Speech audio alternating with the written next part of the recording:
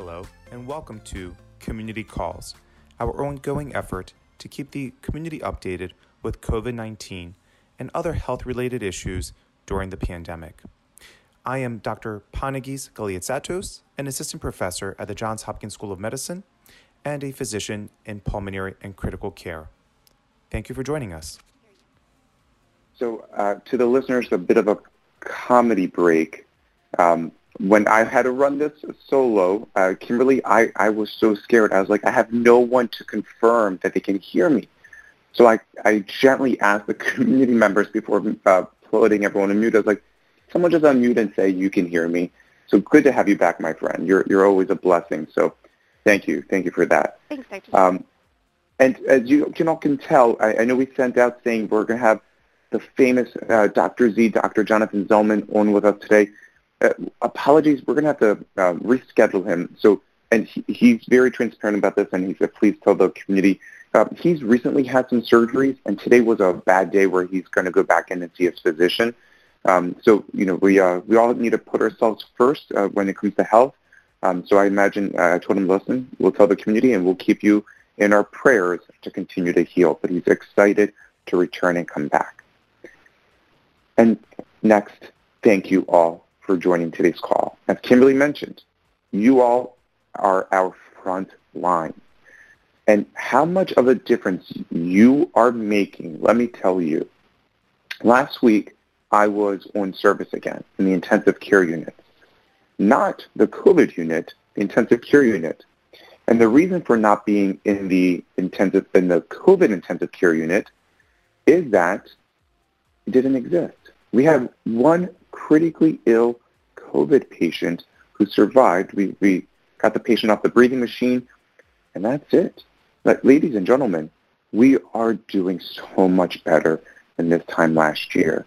My friend Kimberly recognizes, the stories I would tell her and so forth, but it is night and day. And I say this lovingly because science and medicine, we can give certain requests and recommendations, but at the end of the day, it's people understanding those requests and recommendations and helping other people understand those requests and recommendations. And that's you all.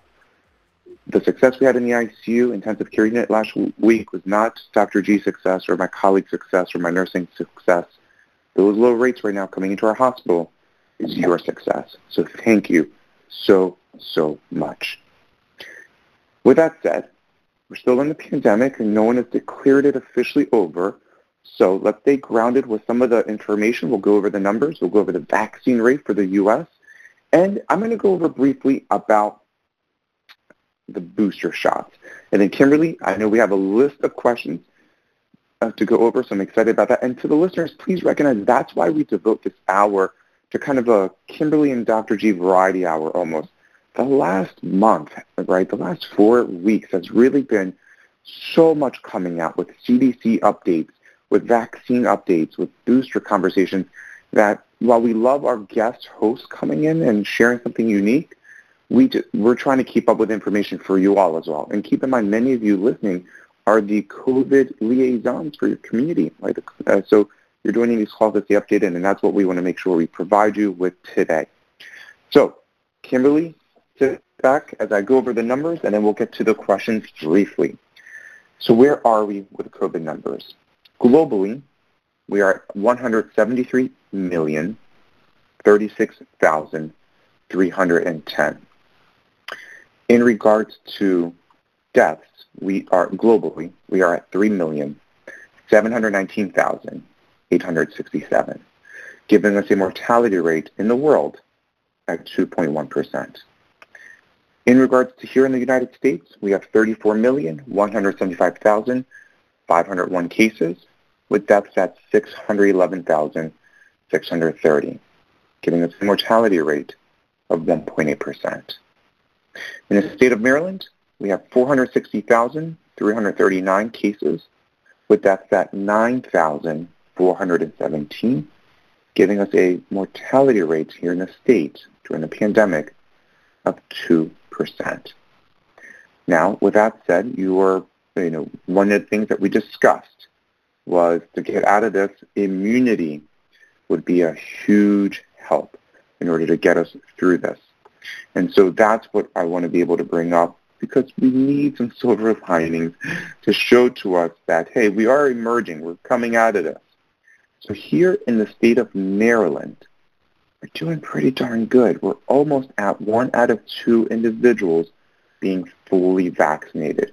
Right now in the state of Maryland, we are at 48.4% of individuals fully vaccinated. We're going to go over what that means in a second. In the United States, about 50% of the population has received at least one dose, and over 40% are fully vaccinated, 41.2%. This is amazing. This is unbelievable, right? And the power of the vaccine, just go into your local hospital and just see how well we continue to do, right? And I always tell the community, the barometer to tell us how well we are doing, it's not the quantity, it's the quality. How sick is the community? And all you have to do is pop into your local hospital, and you can see that happening in real time. Now, the one conversation piece I wanted to bring up, while the vaccine is great, the virus continues to spread. Here in the United States, we are leading almost globally. There are other countries that may be doing somewhat better, but we're doing great. We can easily be contested that we're doing well, and we are leading in many ways the vaccination rate. This has seen a large drop in new cases and especially hospitalizations. If you don't allow the virus to spread, guess what it can't do? Yeah, you're probably thinking to yourself, Dr. G, I know it's not going to then infect people, cause health issues, or even lead to death. That's true. Also can't make more mutations or variants, right? Keep in mind, a mutation to a virus is analogous to a child for a human being, right? The mutations are its offspring. And the majority of mutations aren't a big deal. But if you let a virus stay around for a while, right, a virus's kind of evolution is much faster than any well more organized living being like a human and so forth. And so the variants that the virus has put out since the original one found in Wuhan, it is highly concerning, in the sense of, has it deviated enough away from the original strand that we may need boosters? Well, the CDC, to simplify the new mutation names that are concerning, they began to dub them with Greek letters. So you're like, oh, Dr. G, it's always back to Greek alphabets and Greek language. So I got excited since I know the Greek alphabet. But right now, the variants, the ones that are concerning the most, especially, is the Delta variant. The reason for that is, at least from the Pfizer vaccine can have almost 100% effectiveness against the original Wuhan strain, 100%, especially for those 70 and older. With the Delta strain, doesn't look to be as good. It gives you some protection. All the vaccines will give you some protection against the more novel variants. It may not be nowhere close to 100% as the original Wuhan one, but definitely still, because remember, the vaccine's purpose is to keep people out of hospitals. You may catch a bad cold, but it won't be life-threatening. So what we suspect, and what a big paper came out this week, published in Lancet suspects, is that, while the U.S. is succeeding, that's great, and a few other countries, you got to keep in mind it is a pandemic. So another country's failure is actually going to impact everyone else. Because if a virus stays alive and well in those countries, making more novel variants, we're a global community. People will travel, and someone may bring in that new variant into the U.S. again. So the concern right now is how to make sure we can help stop the spread across the world in order to stop more mutations from coming about. But until then, what the paper alluded to was that we will likely need a booster by the end of 2021, by the end of this year. So many of you were asking, will this become like an annual thing, like the flu? Still early to say, right? Needing a booster doesn't mean it's going to become annual, but right now the steps look like they're going in that direction. We can stop it. We can. So all we got to do is, Kimberly, maybe we have to take our weekly show to our international stage so we can get out more information. But That's it. That's the big update I wanted to provide before we go over these questions. The conversation about boosters, I'm stealing a notion from Dr. Zenilman. Whatever we say may continue to change. I, for one, was definitely hopeful back in January and February that we may not need it. But with certain countries seeing their rates of the cases go high, allowing for more variants to come out, it is likely, especially if those variants ever find themselves to our shores, it may likely mean that we may need a booster. Keep in mind, all the vaccine researchers and scientists, they are studying that right now so they can provide the most adequate booster if we should need it. So more to come, but I wanted to plant that seed. The biggest changes we're going to see a lot moving forward is about how to continue to protect ourselves. But keep in mind, we are doing so much better than we were a year ago. So congratulations to everyone. Kimberly, my friend, I think we're ready to jump into those community questions that have come up during since the last time we were on. Are you ready? I'm ready. Thank you. So do you have your coffee with you as well? I got to ask, Kimberly. I got to ask. I already had the coffee. Now I have my water. Excellent. So my voice is good. So you had mentioned that Maryland is 48.4% fully vaccinated. Can you explain what fully vaccinated means? Yeah. So I'm going to give you two definitions of what fully vaccinated means. And I say this lovingly because one is easy to track and the other one is more of a medical standpoint and what that means. So fully vaccinated, from what we are keeping track of with these numbers that we say, means that someone's received the appropriate amount of doses of the vaccine. So if you did Johnson & Johnson, you got one shot, boom, you're fully vaccinated. If you were doing Pfizer or Moderna, until you get the second shot, you're not considered fully vaccinated. So from a kind of a epidemiological standpoint, right, those physicians, those scientists who track and public health officials who track the numbers, fully vaccinated to them just means an individual received all the appropriate doses for the vaccine. I will also add the medical definition of that. And this one is not going to be popping up in your statistics, but it means fully vaccinated means you got all the right doses, right? So maybe it's one for Johnson & Johnson, or maybe you got two for Pfizer, Moderna, and then it's 2 weeks later, right? Because with about 2 weeks after your last appropriate dose, then we think you have formed enough antibodies, quantity, that are going to be protective. That's the quality part. So that's what we mean fully vaccinated from a medical standpoint. That in of itself doesn't appear in the numbers because once you get your second shot, then we document you as fully vaccinated. That's what we report. We can get more granular, right, more into the weeds, where certain patients that we know, even if they've been fully vaccinated, meaning they got the one shot Johnson & Johnson or the two shots from Pfizer and Moderna, they may not have mounted an appropriate response. Those patients don't know who they are. They could be patients who received transplants or are going through chemo or are on medications for their autoimmune disorders. So those patients, talk with your healthcare professionals. There's a colleague here at Hopkins who received a new heart after his second dose of Pfizer. It's a public story, by the way, so it's out in the news. They took blood, they checked his levels, and realized even with two shots, still didn't mount enough of a response. So he got a third shot of a vaccine to boost it up a little bit more. So Kimberly, you asked a great question.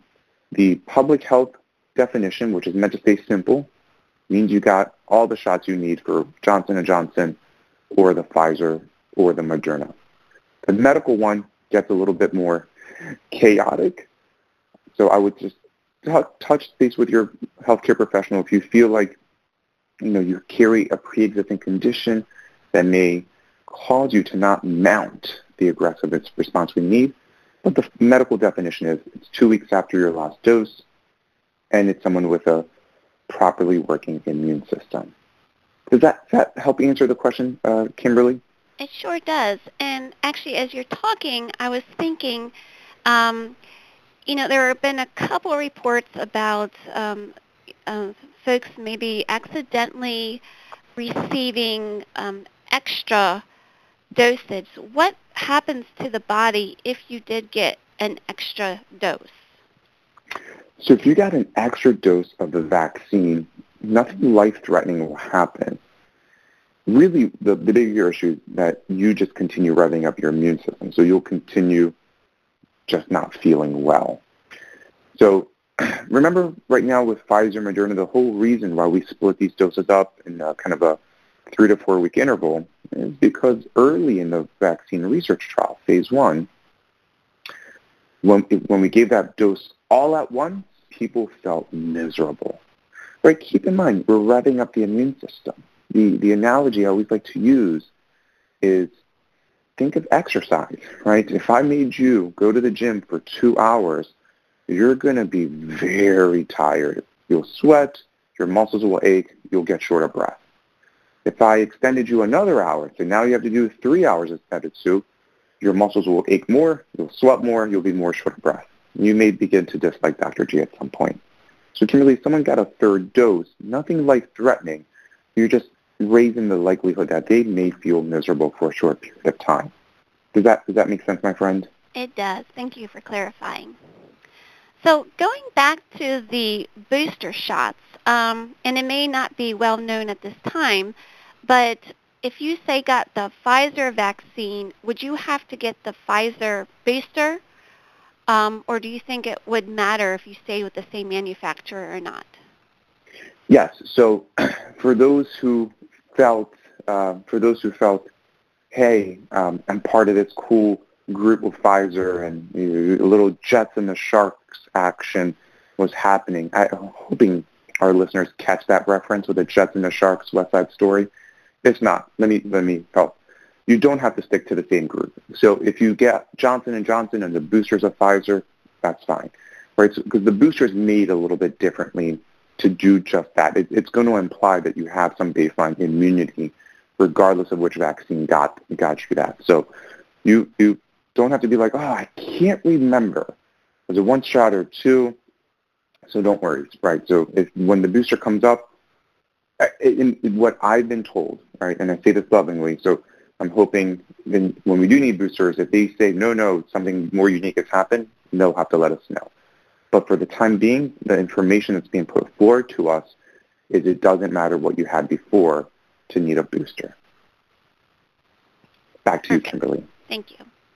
And also, I want to go back to, you had mentioned Pfizer and 100% protection against the Wuhan, some protection against the Delta strain, but what about Johnson & Johnson and Moderna? How are they working against other strains of the virus? So the challenge that we have of research, it just depends who's keeping up with the research. So the reason why I can speak about Pfizer and Pfizer is because there was a Pfizer and Pfizer-sponsored study who reviewed its efficacy against these other strains. Pfizer and Pfizer, the challenge they both have, right? So being first is good, right, for a lot of reasons. It also does carry a curse.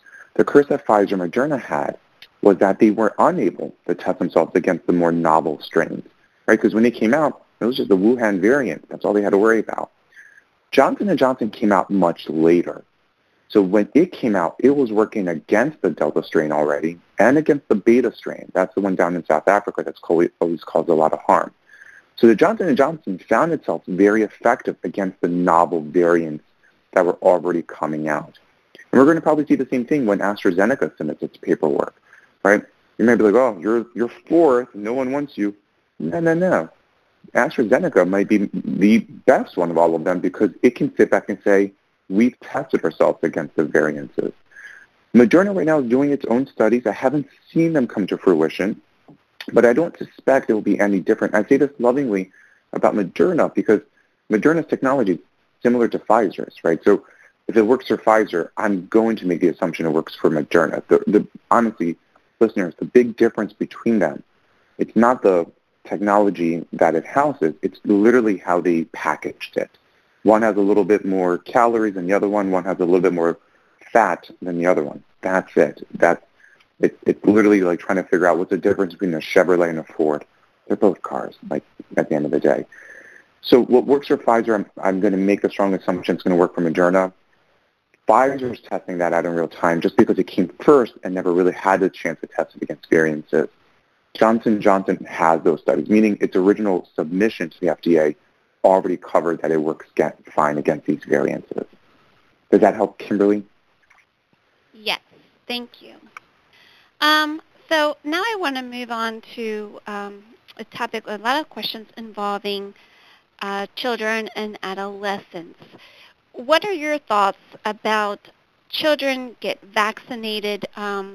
There's, a lot of talk about children not getting or contracting the virus or not having severe symptoms and not quite understanding the reason for having their children vaccinated. Can you talk about that? Of course.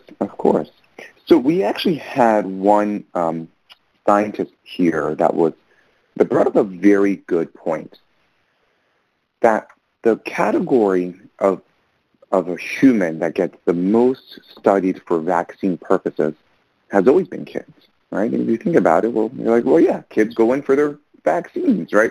We're trying to give them a boost to their immune system so they don't fall susceptible towards the diseases that robbed many kids of their lives in the early part of the 20th century. Right? I came on into medical school at such a unique point with these physicians with gray hair teaching us. We'll go over these horrible cases of measles, mumps, rubella, robbing children's lives in the 60s and 70s. Now, that's the only place you can read about it. It's in the textbook. We don't see these cases anymore. So the vaccines were always extensively studied in children in order to try to get us, help them survive those first 5 years of life. After that, your immune system really becomes much more robust and you're good to go. The vaccine for COVID took a different approach. Since children didn't have the most dire consequence of it, then we emphasized, let's make sure it works for adults first. And plus, adult vaccines there's one of our scientists who came on made it clear there's a lot less red tape for adults. For children, the delays that are put in place are just for research, not just for vaccines. So it's getting a parent's consent, getting a child's consent to some extent as well, or at least establish that they understand what's going on, and then other legality and paperwork. Adults, we don't go through that. It's just one consent and that's it. So the question gets asked, what about children? Should we get that? I'm going to have two answers for that, one for in the moment and one potentially to help you for the future. For in the moment, every individual who gets the virus will play a role in creating a new variant. So even if you get it, you're like, I'll be fine, I'm going to survive, I work out, have a great diet, COVID won't cause harm to me. That's fair, but keep in mind two things about catching the virus. If it does no harm to you, you may still be spreading it to others. Why? Because remember, this predominantly spreads when you have no symptoms.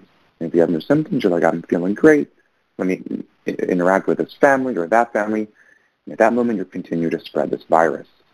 So that type of spread, you may have created your own new variant that could spread it to someone else. So a big reason that we encourage as well our young citizens, our young children to step up along with us, because if they should ever catch this variant, they're very likely to spread it to someone else, a new variation, and keep the mutations alive and well. So meaning every person who's not vaccinated can play a massive role in keeping this virus around and around where it can create more and more mutations. So that's one thing that I would emphasize for the time being. If we really want to put an end to the variances, enough people need to have those antibodies to protect us against the virus and help stop its own transmission. And keep in mind, again, kids, this is what we do. We try to give them as much of a strength in their immune system so they can survive as many things. This one's a little different. It's not so much for survival. It's more so to put an end to a virus that continues to plague adults. But, Kimberly, here's the part that I said at the second answer. It's going to be more for future. One of the physicians we're going to try to have on in June, we're just trying to work with her schedule, is a pediatric critical care doctor, meaning she's like me, critical care, but she works with children. And the alarm she's been sounding since April is that last year this time she goes, we really didn't see any children admitted. Maybe a few with that post-COVID-19 complication, but not a lot. Right now she is seeing an uptick in children being admitted to the intensive care unit.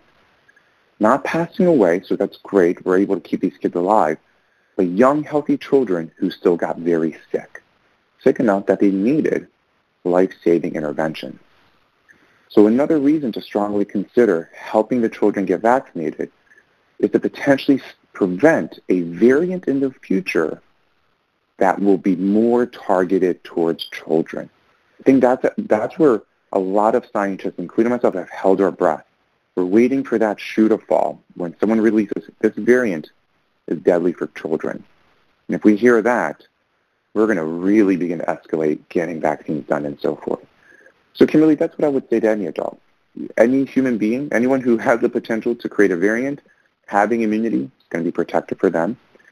Kids, I love them dearly, having some of my own, but I love them dearly because they are by far the most researched in the group of populations around vaccines. So our vaccine technology loves children. I mean, last thing I'll say, sorry for rambling, the first U.S. person, United States individual, who received the closest to a modern vaccine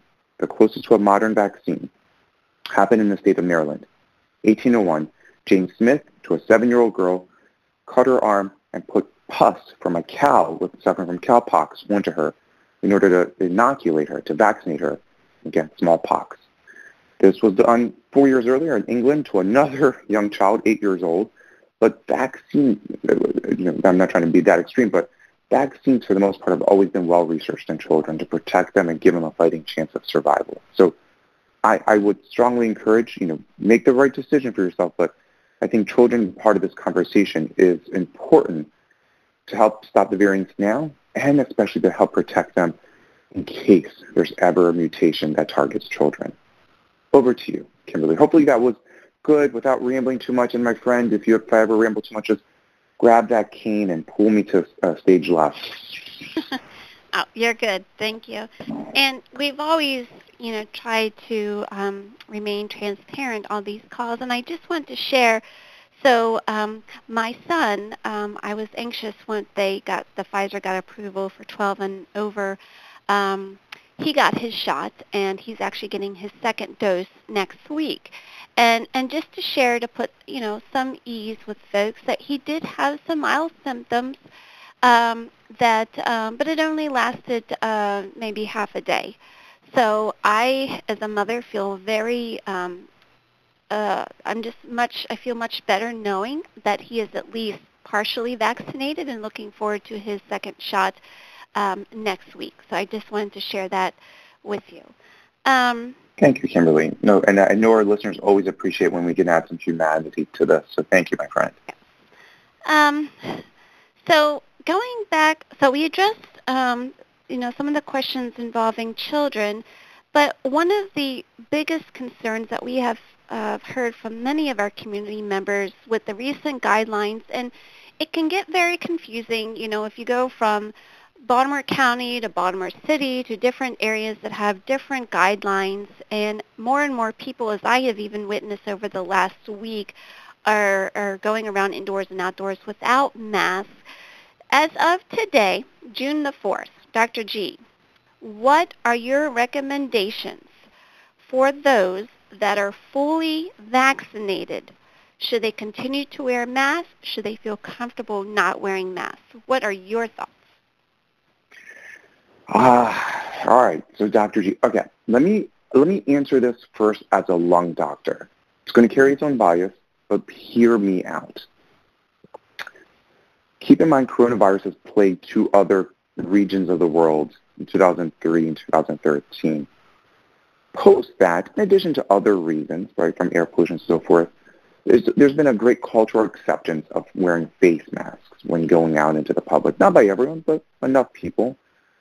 Especially in Southeast Asia, they will tell you, like, if I have a cough, I'm going to wear a face mask. That's just not polite now to cough in public, meaning the cough in public to them has been the new cigarette smoking in public for 2 decades. As a lung doctor, I fully support face mask in public in the setting of high air pollution day, or if you have a new cough, sneeze, fever, wear it, right? The amount of low cases of RSV, of flu, is astonishing. We have never seen these numbers so low. We went months in flu season with 0 cases at Hopkins. Never seen that before. And it wasn't because there's vaccine helps, don't get me wrong, but a lot of it just had to do with people weren't sharing germs. And if you're out in public, face masks help that. So really my first answer to that is I hope face masks, and I find them trendy. I think they're fun. You can show off a little bit of your personality with them. I have a cool one that I like to wear sometimes as well, stay fashionable. But I do hope the face masks do find a cultural acceptance to be worn, especially for the reasons I just mentioned. If you don't feel well, going out and sneezing in public, missing that elbow, now you got the face mask to help you. So I'm hoping people can take on a self-conscious approach to say, I don't want to spread my germs to others. But now let's talk about where we're at now, fully vaccinated. What we have found out about the vaccine is that cumulatively it actually does help prevent transmission. We strongly understand that even if you caught the virus, if you have no symptoms, your chances of even spreading it are close to like 1 or 2%. So this is where the CDC felt comfortable saying, oh my gosh, if you've been vaccinated and carry no symptoms, right? Because remember, if you do catch COVID and you develop the mild cold, not life-threatening, inconvenient, yes, but not life-threatening, stay home and keep to yourself. If you have to go out into the public, wear a face mask. But if you've been fully vaccinated and say you caught COVID, never developed symptoms, your chances of spreading it are almost 0%. So that's where the CDC felt comfortable in saying, drop the face mask then. You can go back. And as Prince said, the musician, party like it's 1999. And I'm identifying that year because it was pre-COVID and trying to sound comical. So with that said, people without a face mask, people with a vaccine can drop the face mask per these findings. So that's great. That's good science. But how does that relay to actual in-the-world situations where we are at, knowing that we're still not even 1 out of 2 Americans fully vaccinated? So this is what I would say. As much as I love my brothers and sisters throughout the U.S., as a former president once said, President Reagan, I believe, trust but verify. So what I would strongly encourage is continuing to wear that face mask, especially since, showing off a vaccine card, it probably isn't where we're at the moment. So that I would still encourage. I know, Kimberly, you and I have done a lot of church COVID conversations with churches, synagogues, mosques, temples, and we still encourage, right? Because there could be many people, for instance, who haven't been vaccinated in that community, right? And so we want to be cognizant and protective. And my fear to some extent, too, is if they see an adult with a face mask, why haven't you gotten vaccinated? And that becomes a little bit more personal. Could have been a personal reason to a medical reason. So I would still encourage the face mask right now as we continue transitioning into normalcy. I do think certain things can be eased a little bit because a face mask, remember, captures the most contagious parts of things that we breathe out. So I do think we could probably, stay closer than 6 feet. I know you and I have discussed that as well with congregations. But I think the face mask is a great last resort, and until enough people are vaccinated, and by enough, I really mean, 60, 70%, then I would still go about with the face mask. So that's my recommendation, is coming both as a lung doctor, very biased. I get to plug the face mask. By the way, I've been plugging face masks since I've been a lung doctor. I just find a lot of value in them from stopping the spread of airborne germs. And I would still continue plugging it away from the vaccine standpoint. So those who are vaccinated, if you're about to have a cookout with people that you know have been vaccinated, even if they have kids, if all the adults have been vaccinated, you can drop the face mask. You can enjoy yourself. If you're going to go out to a Costco or BJ's or a Target, I would encourage the face mask wearing. You may flash a vaccine card if you want, but from my standpoint, I think it's good camaraderie still It showcases that we're still trying to be protective. Even if we're allowed, we're still going to be protective until enough people are vaccinated. That's what I would recommend, Kimberly. Does that help? It does. Thank you for sharing your suggestions. And, regarding that, and I believe that the latest recommendations or guidelines still request that we wear masks in more public crowded spaces such as schools, transportation, airplanes, buses. And one of our community members is still, worried about, traveling in those atmospheres. And I don't know if they're at full capacity or not, but what do you think about folks, particularly airplanes, even wearing masks, and if they're at full capacity, do you have any concerns with that, particularly maybe with some of those longer flights? So I still carry a big concern. I will say a couple things about plane rides, though. Plane rides have been shown to be, and a lot of it has to do with the ventilation system in plane rides. Planes have, by far, the best ventilation systems as they circulate new air pretty darn quickly. So from that standpoint, I would take, especially like if you're going to be traveling with kids, and planes, I know they're going to at some point be at full capacity. The middle seat's going to drop off at some point. Every individual, I would say, you have to weigh the risks and benefits. I would still encourage a face mask wearing during that time, as I think it's, again, you're still protecting yourself, right? You don't know if someone has on board, they're coming from a different country that is carrying a weaker variant, a variant that could be weaker against the vaccine. So flying, I would encourage face masks. I would try to encourage keeping your distance as much as you can. If you're going to be in part of a plane that's going to pack everyone, then, again, weigh the risks and benefits of that type of travel, and I would strongly commit to, all right, let's wear face masks now. And hopefully airplanes are recognizing that. You're going to get a lot of international travelers. They may be coming from countries who have a higher proportion of these variants that we still don't know if it will be covered by the vaccine. So I would view the plane riding, to our listeners, as the last thing to go from a pandemic standpoint. Like I would, from a public health standpoint in a pandemic, I'll still try to do your best of being protected there, wearing face masks and so forth. Does that help, Kimberly? Yes. Thank you, Dr. G. And one last question I want to ask on behalf of our community. Do you have any data on the transmission rates of vaccinated people not showing any symptoms but have COVID? So your question is, people who are vaccinated can still show symptoms? Is that the question, Kimberly? Yes. And are you seeing any people, whether hospitalized or I guess you might not know, but is there any percentages of those folks that are still contracting the virus even after they've been fully vaccinated? Yeah, so I've actually seen 2 cases so far of people who got the vaccine and got COVID, mild case at home. I have not seen, nor have my colleagues at Hopkins, and keep in mind, we see a lot of patients. The only patients coming into our hospital thus far with COVID have been 100% unvaccinated. That is a statistic still ongoing. We have to recognize that the vaccine didn't prove 100% effective for all age groups against developing life-threatening COVID. Pfizer and Moderna overall was 94, 95%, and Johnson & Johnson was 85%. So you probably will still get a few people who've been vaccinated who still end up hospitalized. To date, I haven't seen those, but the vaccine trial showed us just that.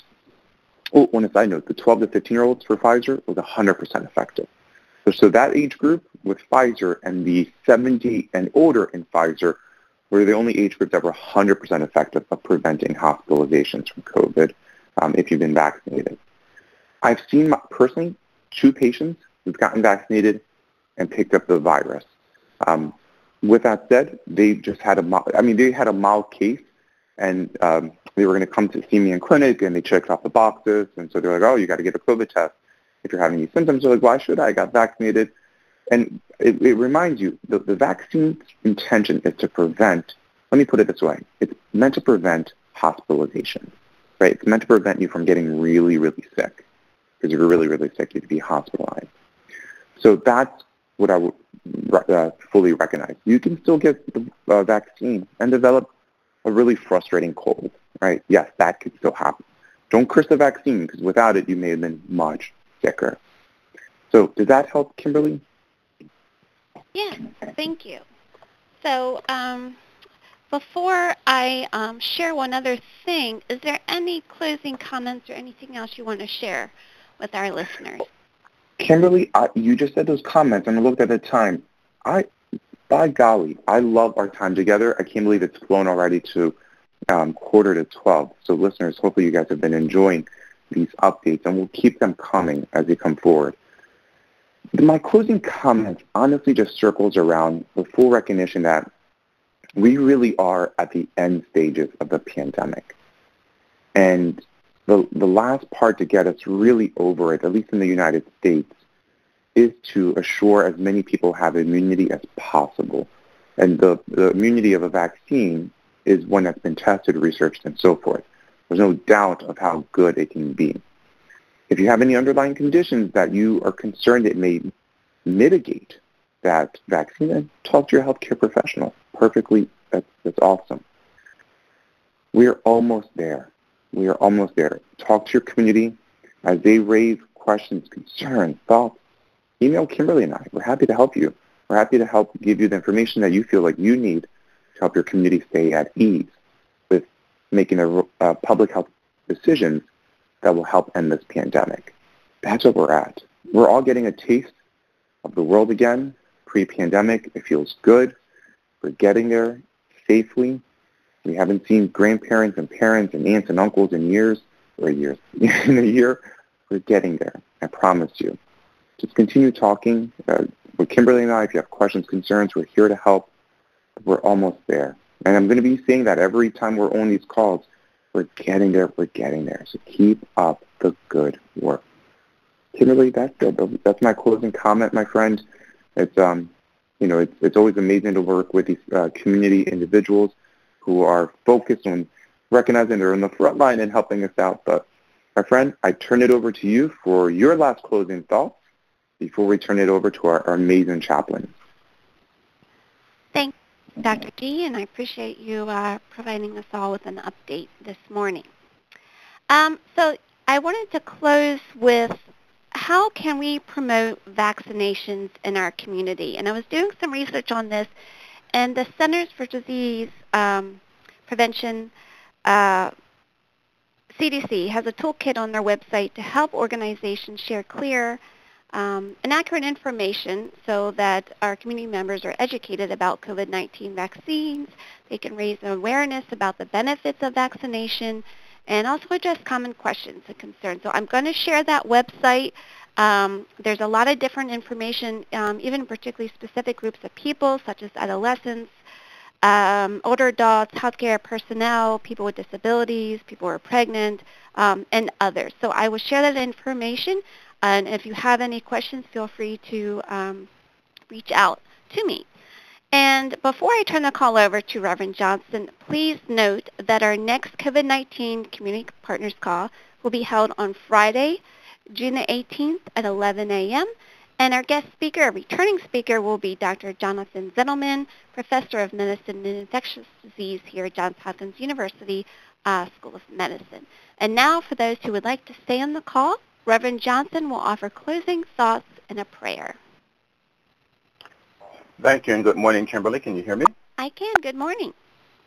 Great. Thank you. Good morning, and thank you, and thanks, Dr. G, as always, for such excellent information and such great care for our community. So as we close today, I've noticed, as I'm sure many of you have, that some people seem to be emerging from our collective quarantine with anger and unfettered aggression. I would not begin to claim to know the cause, but it seems that there is some underlying narrative that something has been taken from them, denied them, or has unjustly caused them a loss. Perhaps this is a mass form of mischanneled grief and anxiety stemming from unresolved feelings of isolation and oppression. as well as the actual losses caused by the COVID-19 pandemic. Mix in the various social concerns and the current ongoing uncivil political discourse in our nation, and it seems to be the perfect firestorm for igniting inhumane and uncivil behaviors. We can choose, however, to enter the post-pandemic quarantine period with a sense of gratitude. Gratitude makes us focus on what's right rather than what's wrong, what's good rather than what's bad, what we've gained rather than what we've lost, where we're heading rather than from whence we've come, and future promise rather than past pain. I encourage you, whenever you find yourself sinking emotionally or spiritually into those dark places, to just try a dose of gratitude. And as commended in Holy Writ, whatever things are true, whatever things are honest, whatever things are just, whatever things are pure, whatever things are lovely, whatever things are of good report, if there is any virtue and if there is any praise, think on these things. Please join me in this prayer. Holy One, we turn to you in this moment with gratitude in our hearts and thanksgiving on our lips. We have survived and for some even thrived despite the many dangers, toils, and snares we have endured over the past year. We have so much in this season of graduations, vacations, and long-awaited reunions for which to be thankful. Lord, help us each day throughout our day to focus on our personal and collective reasons for gratitude, and then to live out our lives in peace, showing grace and mercy to others. In your kind name, we gratefully pray. Amen. Thank you, Reverend Johnson. And thank you, everyone, for joining us today. Have a great weekend. Stay safe. Bye-bye. This podcast is made possible by the Johns Hopkins Bayview Healthy Community Partnership, its Department of Spiritual Care and Chaplaincy, Johns Hopkins School of Medicine's Medicine for the Greater Good, and the Johns Hopkins Institute for Clinical and Translational Research.